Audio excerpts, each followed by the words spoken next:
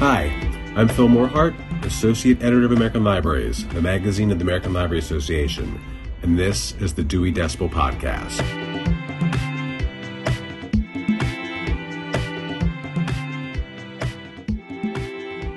"2017. It's done. We did it. It was a doozy of a year in many ways, but we at Dewey Decibel, we're focusing on year-end cheer. Specifically, we're retreating into and re-examining some of our favorite things, and I'm sure yours too, books. It was a banner year for books and book appreciation, especially here at the American Library Association. We saw the start of ALA's Book Club Central, a new resource for book clubs and readers featuring reviews, author interviews, and more, chaired by actor, producer, and avid reader Sarah Jessica Parker. We host conference talks by writers like Stephanie Powell Watts, Andy Weir, Ron Chernow, Annette Gordon-Reed, and public figures turned authors like Hillary Clinton, Neil Patrick Harris, and W. Kamau Bell. Booklist magazine recognized the 50-year anniversary of the young adult novel with a year-long celebration. I can go on and on and on.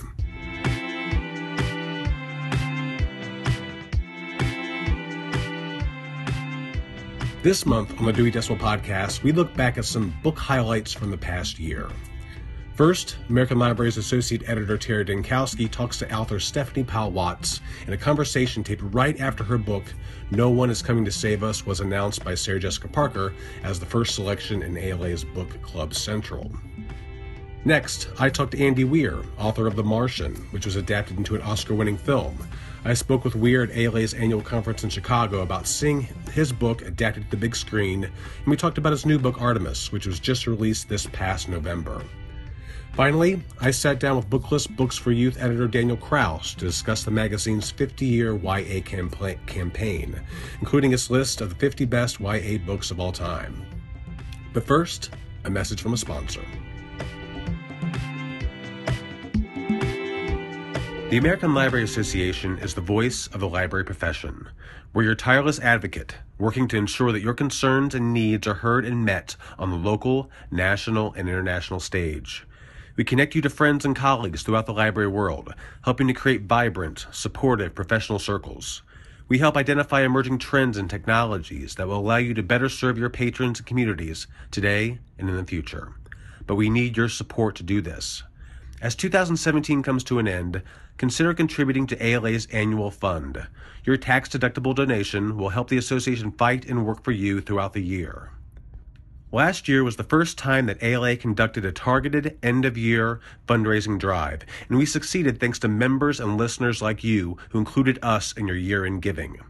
ALA serves all types of libraries, and you can direct your donation to a specific ALA division or department if you choose. To learn more about the ALA Annual Fund or to make a donation, visit ala.org/donate. In June, at the ALA Annual Conference in Chicago, ALA launched Book Club Central, a resource for book clubs and readers with author interviews, reviews, and more. Actor, producer, and book fan and advocate Sarah Jessica Parker serves as honorary chair of the club and chose its first featured book, No One Is Coming to Save Us by Stephanie Powell Watts, published by Echo, an imprint of HarperCollins Publishers. The lauded novel is an exploration of the American dream amongst African Americans in the South. It's a story about the ghosts of the past and departed, as well as the lives of the living. It's a complex, post-integrationist tale that charts new territory. ALA Associate Editor Terry Denkowski spoke with Stephanie shortly after she learned that her book was selected for the club. Stephanie, thank you so much for joining me this morning. Congratulations on your debut novel, No One Is Coming to Save Us. How did it feel to have your novel picked as the first selection of ALA's Book Club Central? It's absolutely thrilling. I can't even tell you how surreal it is. People have to remind me that it happened. And so I have photographic evidence, so I'm sure that it actually happened. But it has been one of the thrills of my life. I have evidence. I was there. I was there at annual conference. What was it like having a book discussion with Donna Seaman and Sarah Jessica Parker in front of hundreds of people?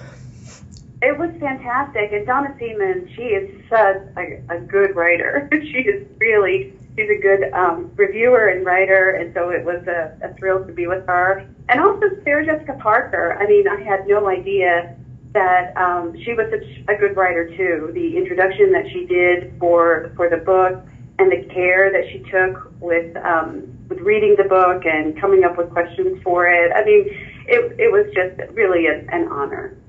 That's great. So for those who haven't read your book, it's wonderful. It's the story of an extended African-American family in North Carolina and their visions of the American dream. And it's quite evocative of The Great Gatsby. Stephanie, can you tell us a little about your process writing this book? Did you start with the Gatsby framework? Did you have the characters and themes and the mood in mind first? I did have the characters in mind, and I've been working with these characters for some time. I did not start with Gatsby, although really when I came to the idea that this was a story about a return to a hometown and to a place of a way of life and to a past. When I started thinking about that, then Gatsby, which is one of my favorite books, then the Gatsby idea took hold. But I didn't start that way. I spent some years actually with these characters. They were much younger, and it was much closer to a central tragedy of the book. But once I thought about this as not so much a haunting but a return, then it started to get some focus about it. Yeah. Now, I also read the essay you wrote for LitHub.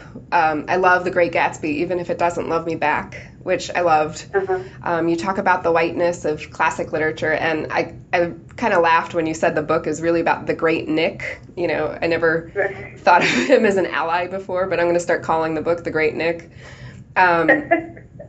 Writing No One Is Coming to Save Us, I mean, if you didn't start with Gatsby in mind, but when you got to the end, would you say, like, did you realize it was kind of a way to upend this historic white monopoly on the American dream? Were you kind of satisfied with what you had at the end?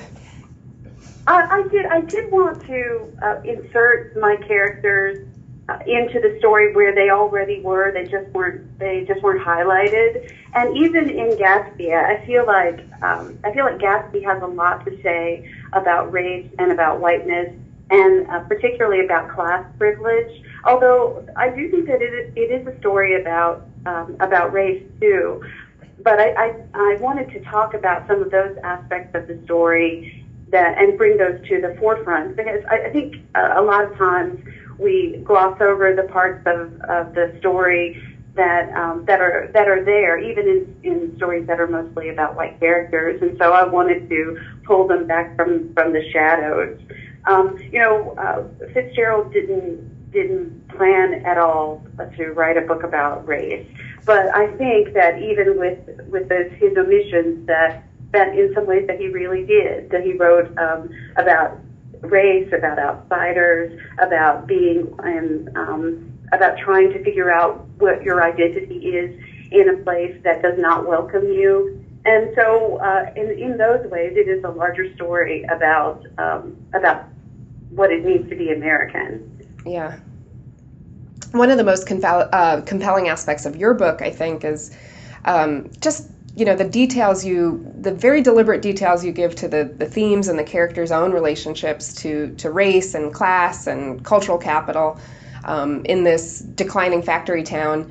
You have JJ, who is seen as someone who, quote unquote, advanced the cause, credited the race. You address the mass incarceration epidemic. Sylvia and Ava are highly cognizant of what they think it means to be, quote, trashy. Carrie didn't know Henry or any black person in high school. As a writer, is it difficult to decide, which, telling, deliberate details to include about each character's relationship to these kinds of issues? Yes. It really is. Short answer, yes. Right.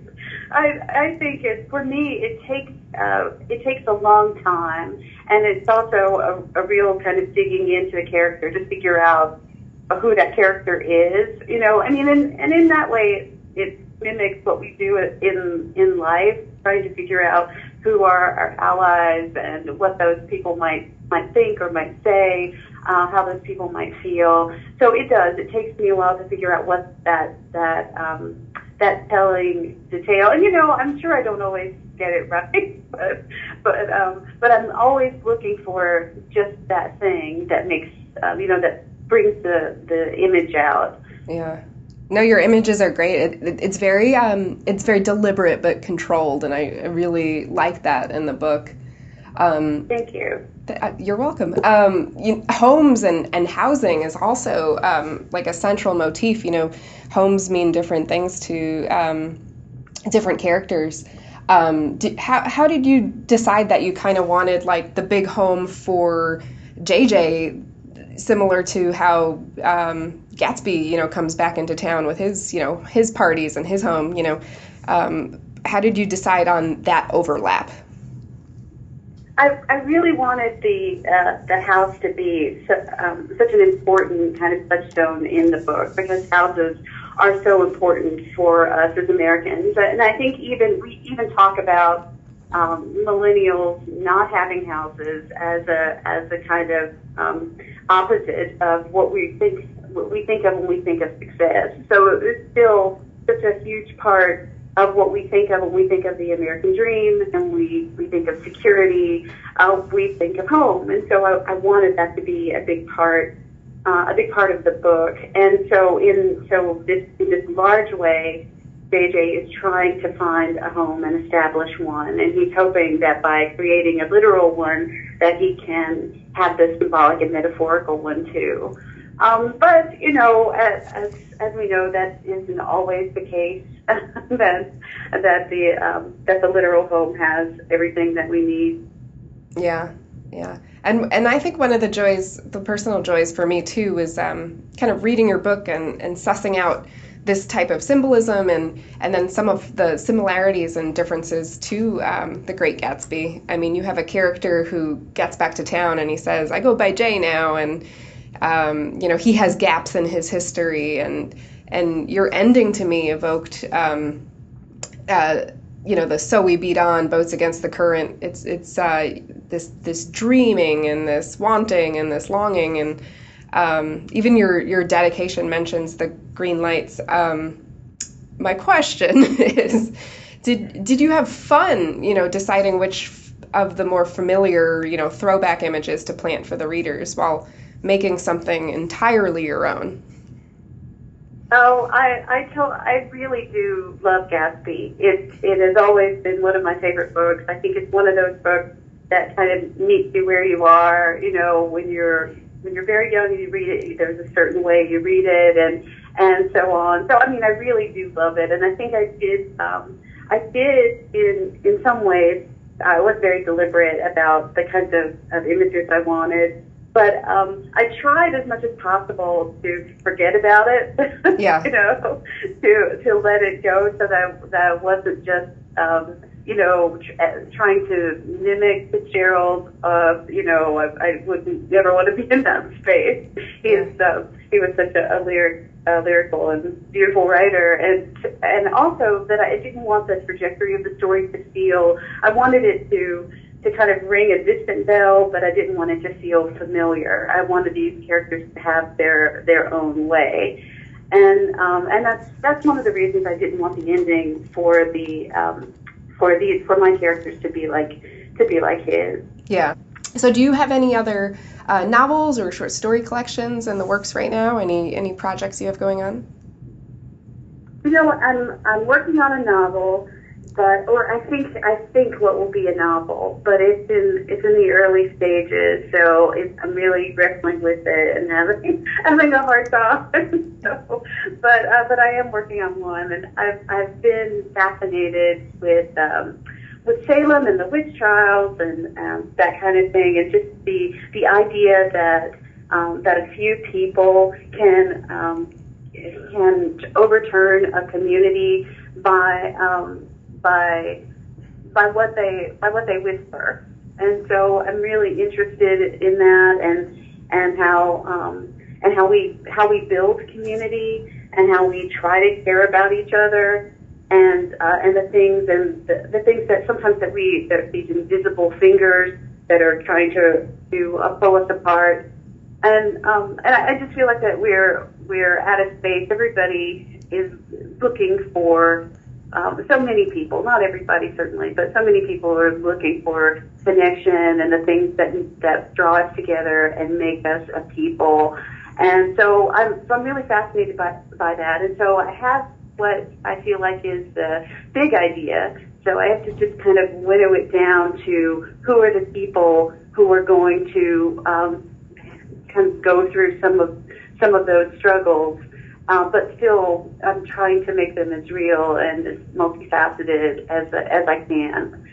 So it's hard right now. You know, sometimes it's easy when you're writing something and you feel like, oh, I've got this, I understand this. But sometimes just working through it is really difficult. And so I'm at a difficult place right now. Yeah, I'm sure it'll be great. If it's anything like this, I'm sure it'll be great. I'm sure we'll put it on Book Club Central too. Well, thank you. I really appreciate that. Are you getting ready for the school year at Lehigh University, or are you still teaching? I am. I'm teaching on the 29th is my first day teaching, so not very long from now. Yeah, that's so soon. It's a little bit. Have any of your students read No One Is Coming to Save Us? They have, and they've been so sweet. They've sent me pictures of themselves with holding the book and, you know, and notes and things like that. It's been really lovely. And even if they didn't like it, they didn't tell me. So that's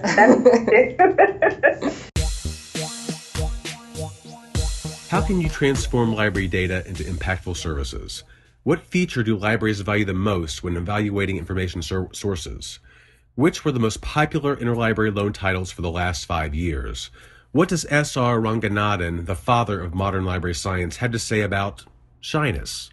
All these questions have been explored on the OCLC Next blog. So many libraries operate on behalf of a very local, specific audience. Whether you're at a public library serving one town or city, or an academic library taking care of your students and faculty, you best understand your users' needs. But that can be a challenge when it comes to synthesizing trends among libraries of different types, sizes, and countries. And that's where OCLC Next comes in. Because of OCLC's global reach, staff and member leaders from many disciplines are exposed to developments and ideas that reach across the entire library community. They wrap their thoughts into quick, compact posts in order to share knowledge from the world's libraries with you. So check out oc.lc/next to read the latest post or subscribe to a weekly email.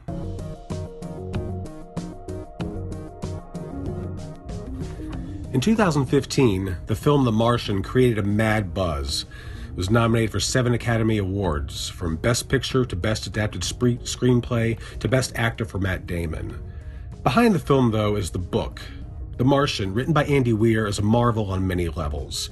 Weir crowdsourced the book's science to assure that it was completely accurate, and then he self-published it, first on his blog and then on Amazon, where it became one of the site's bestsellers. And then Hollywood called. I sat down with Andy in June at the ALA annual conference in Chicago to discuss The Martian and his new book Artemis, which was just released in November on Crown. You're the son of a physicist and engineer, and prior to your writing career, you worked as a computer programmer. Now, at first glance, you have a life tailor-made for a STEM career. How did you transition to literature? Was writing always a part of your life?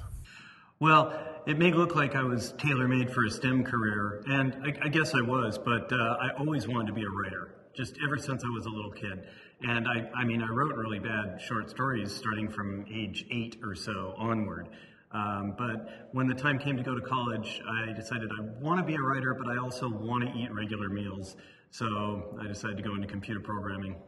The Martian was your first published novel, and it's known for its adherence to science. You really nailed the details. What was the research process like for that work? I put a huge amount of research into The Martian. I wanted to make everything as technically accurate as I could. And it took me about 3 years to write the book, and I would say about half of that was research. I started with more than a layman's knowledge of science and space, but still I had to do a huge amount of work to find all the information I wanted. My main research tool was Google. I didn't know anyone in the industry, so I just had to look around. What was it like seeing The Martian, your baby, your first book, on the big screen? And how involved were you in the adaptation process? My main job on the film version was to cash the check, and I feel like I did that fairly well. Drew Goddard wrote the screenplay, the adaptation. He did a fantastic job. He got nominated for an Oscar for it.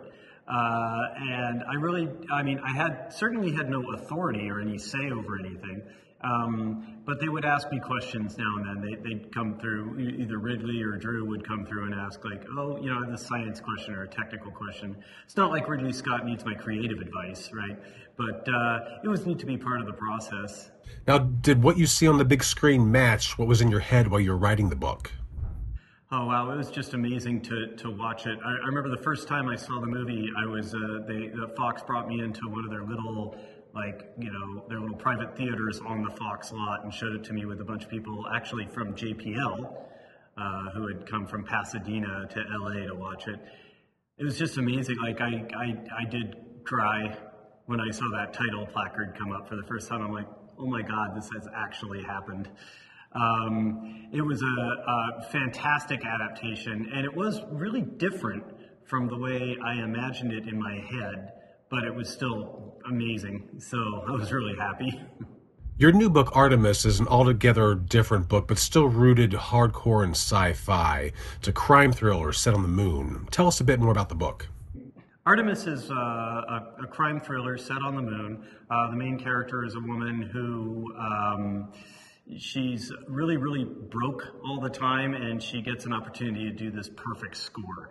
And of course, no perfect score is ever perfect. If it was, it wouldn't be a very interesting book, would it? Again, I tried to stay really, really true to the science. Although this is definitely, it's not just The Martian with a new skin on it. It's not just The Martian on the moon. It's there's a whole city up there. It's not a survival story. It's frankly, cops and robbers. What was its inspiration? Like all of my stories, it comes from just kind of daydreaming. And The Martian came from me trying to figure out how to do sending humans to Mars with modern technology. Artemis came from me trying to figure out how can you build a city on the moon. And so once I had the idea of how a city could be built on the moon, then I started thinking about cool stuff that would happen in that city. Kind of that was the foundation of Artemis. It's interesting, the main character, Jazz, was in my... I went through a lot of different versions of story ideas and concepts for Artemis, and Jazz was always a secondary or minor character. But then I just realized that every revision, she started to become more and more prominent. And I'm like, wait a minute, this is the most interesting character I've come up with for this setting. Why don't I make the book about her? And I'm really happy I did. What was the research process like for Artemis as compared to The Martian? I was actually more restricted on research for Artemis than I was on The Martian because with The Martian I was self-publishing it at the time, and so I got readback from, I had a few thousand regular readers when I was posting The Martian, and so they would tell me when I got anything wrong, because there's nothing a nerd likes more than finding an error in a science story. I mean, I do it all the time. I love it. Oh, it's just a special feeling of awesomeness. And so they would send it in to me. But for Artemis, of course, it's a traditional publishing contract. I couldn't post things on the internet a chapter at a time or anything. So I wrote the whole book, and as of the time that we're filming this, there probably only been about 20 people in the world who've read the whole book yet. Maybe more by now. But it's just like I don't have that thousands and thousands of engineers looking over my text to tell me where I did things wrong. So it's I have to make sure to get it all right on the first try. And I'm sure I made some mistakes. I hope they're small, though. But yes, I did do a ton of research. And Artemis is, even though it takes place further in the future than The Martian, it is more scientifically grounded, I would say. It's even more true to the science we have today. What role did the library play in your life growing up? Well, I'm old enough that I'm from a generation from before the internet or even before computers. So if you wanted information, you had to go to a library. I spent a lot of my time in my high school's library and also my city library. I grew up in Livermore, California, and so the Livermore Library, I spent a lot of time there. That's where I research just funky stuff. I just go there to look things up. I always liked that. Also, one of my favorite things to do at a library was look at microfiche of old newspapers.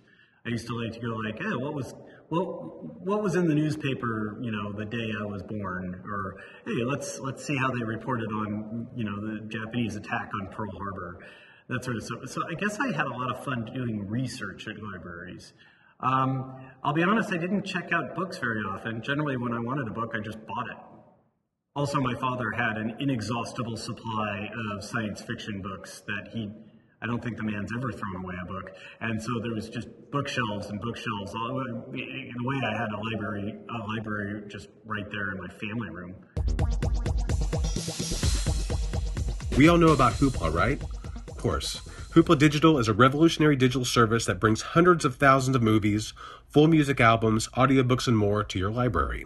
From Hollywood blockbusters to best-selling artists and authors, but not just the hits. You can also find niche and hard-to-find titles as well. You'll find them all on Hoopla.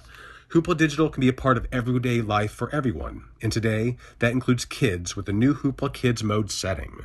Hoopla Kids Mode is the gateway to a multi-format family digital media experience. All the content, books, videos, and music has been selected and brought together in one place to give kids and families an environment where young minds can explore and discover the world around them safely through media. Check out the Hoopla Kids Mode on Hoopla. For more information, you can find that at hoopladigital.com. 2017 was a big year for young adult books. In particular, it was the 50th anniversary of the first YA novel. Booklist Magazine, one of our sister publications here at ALA, waged a year-long campaign to celebrate, including compiling a list of the 50 best YA novels of all time. I sat down with Daniel Kraus, Booklist Books for Youth editor, and a friend of Dewey Decibel. He was on our Halloween episode 2 years ago, to learn more about Booklist's 50 Years of YA campaign.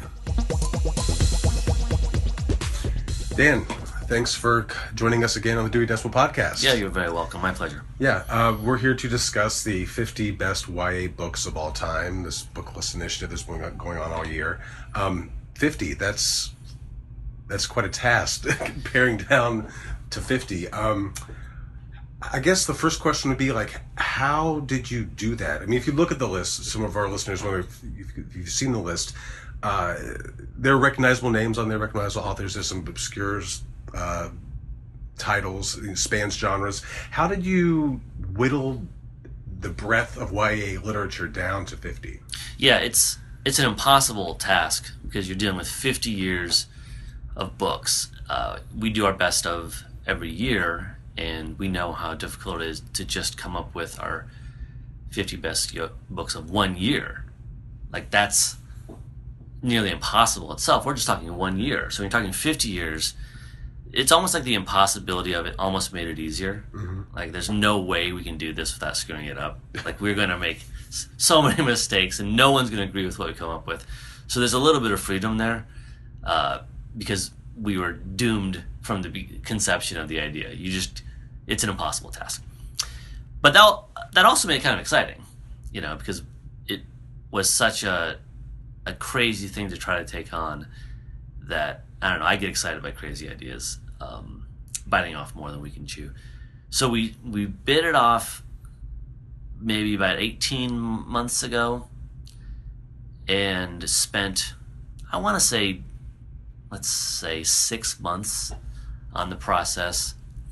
And that's not every day for 6 months, but we would meet and sort of talk about books, and then we'd kind of go away for a while and go back to work and rethink some of the things we've done and reread some stuff that we hadn't read in a while, or some people had never read. We all on staff read a bunch of stuff again, of course, but we also reached out to longtime contributors to get their takes on things, and just came up with this initial pile of books,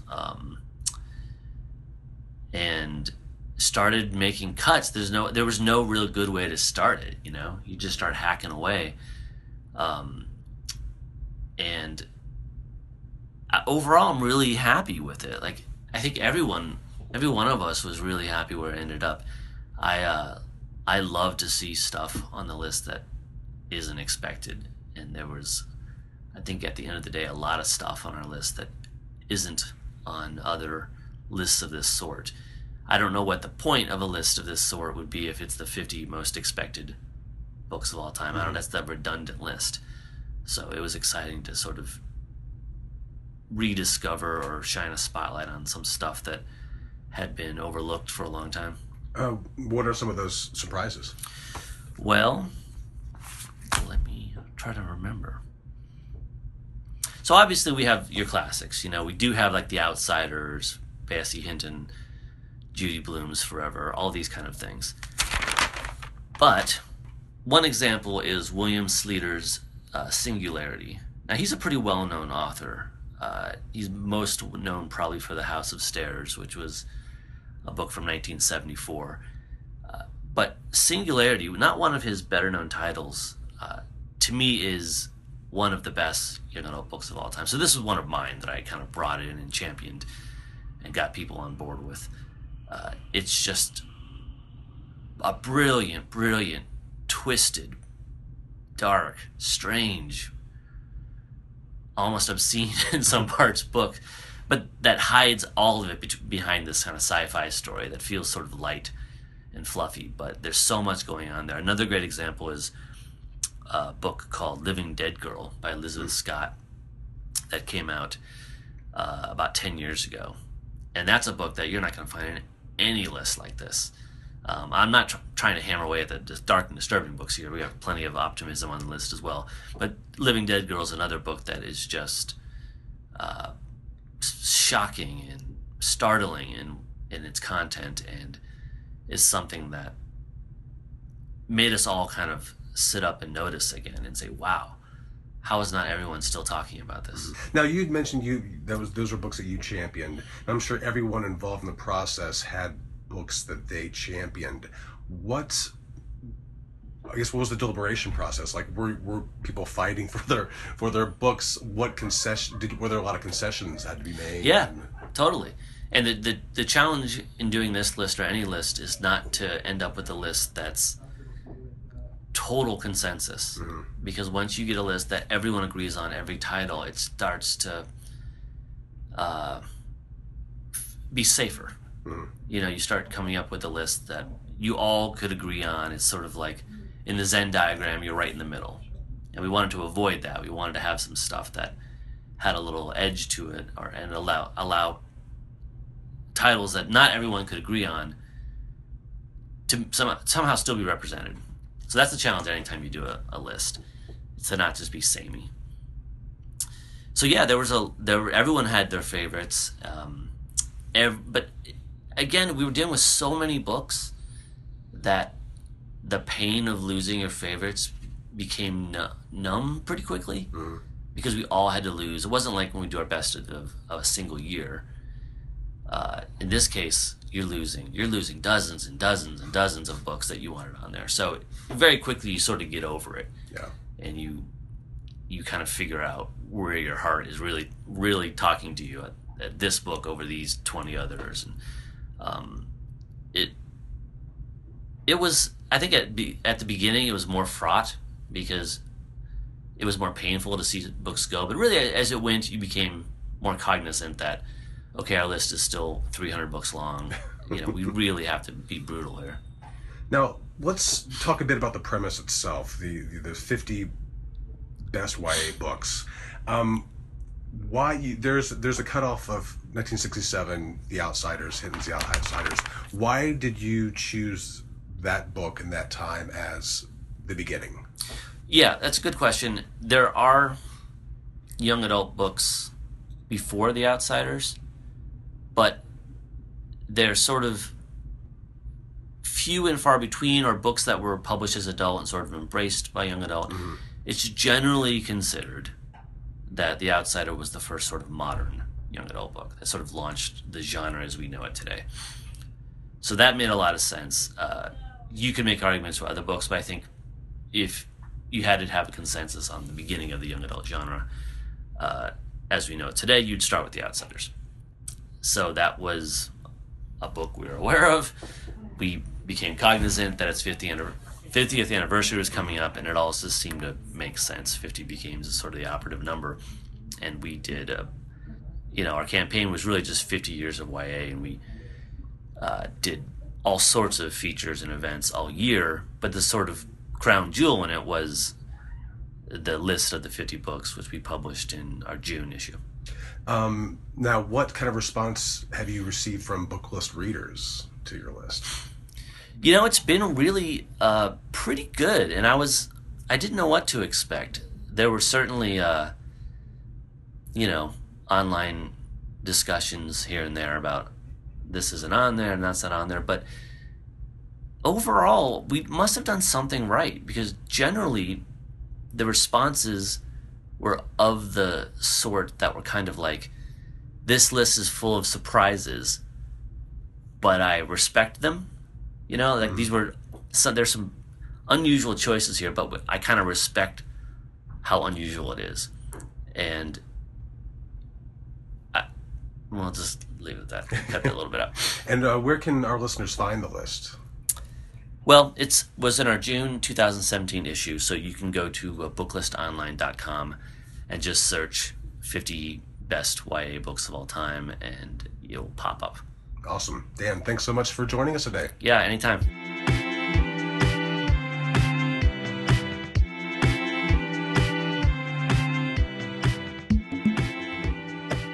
And that wraps another episode of the Dewey Decibel Podcast. I'd like to thank Stephanie Powell-Watts, Andy Weir, and Daniel Kraus for joining us today.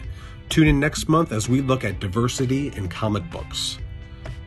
You can also find us on Twitter and Facebook. Join the conversation. We want to hear from you. Tell us what you want to hear from us on this podcast. Or you can shoot me an email at deweydecibel@ala.org. I want to hear from you. I promise I'll respond. Also, iTunes users, leave us a review or a rating. It helps us move up in the rankings so we can reach more ears. Until then, I'm Phil Morhart, Associate Editor of American Libraries Magazine, and this is the Dewey Decibel Podcast. Because there's nothing a nerd likes more than finding an error in a science story.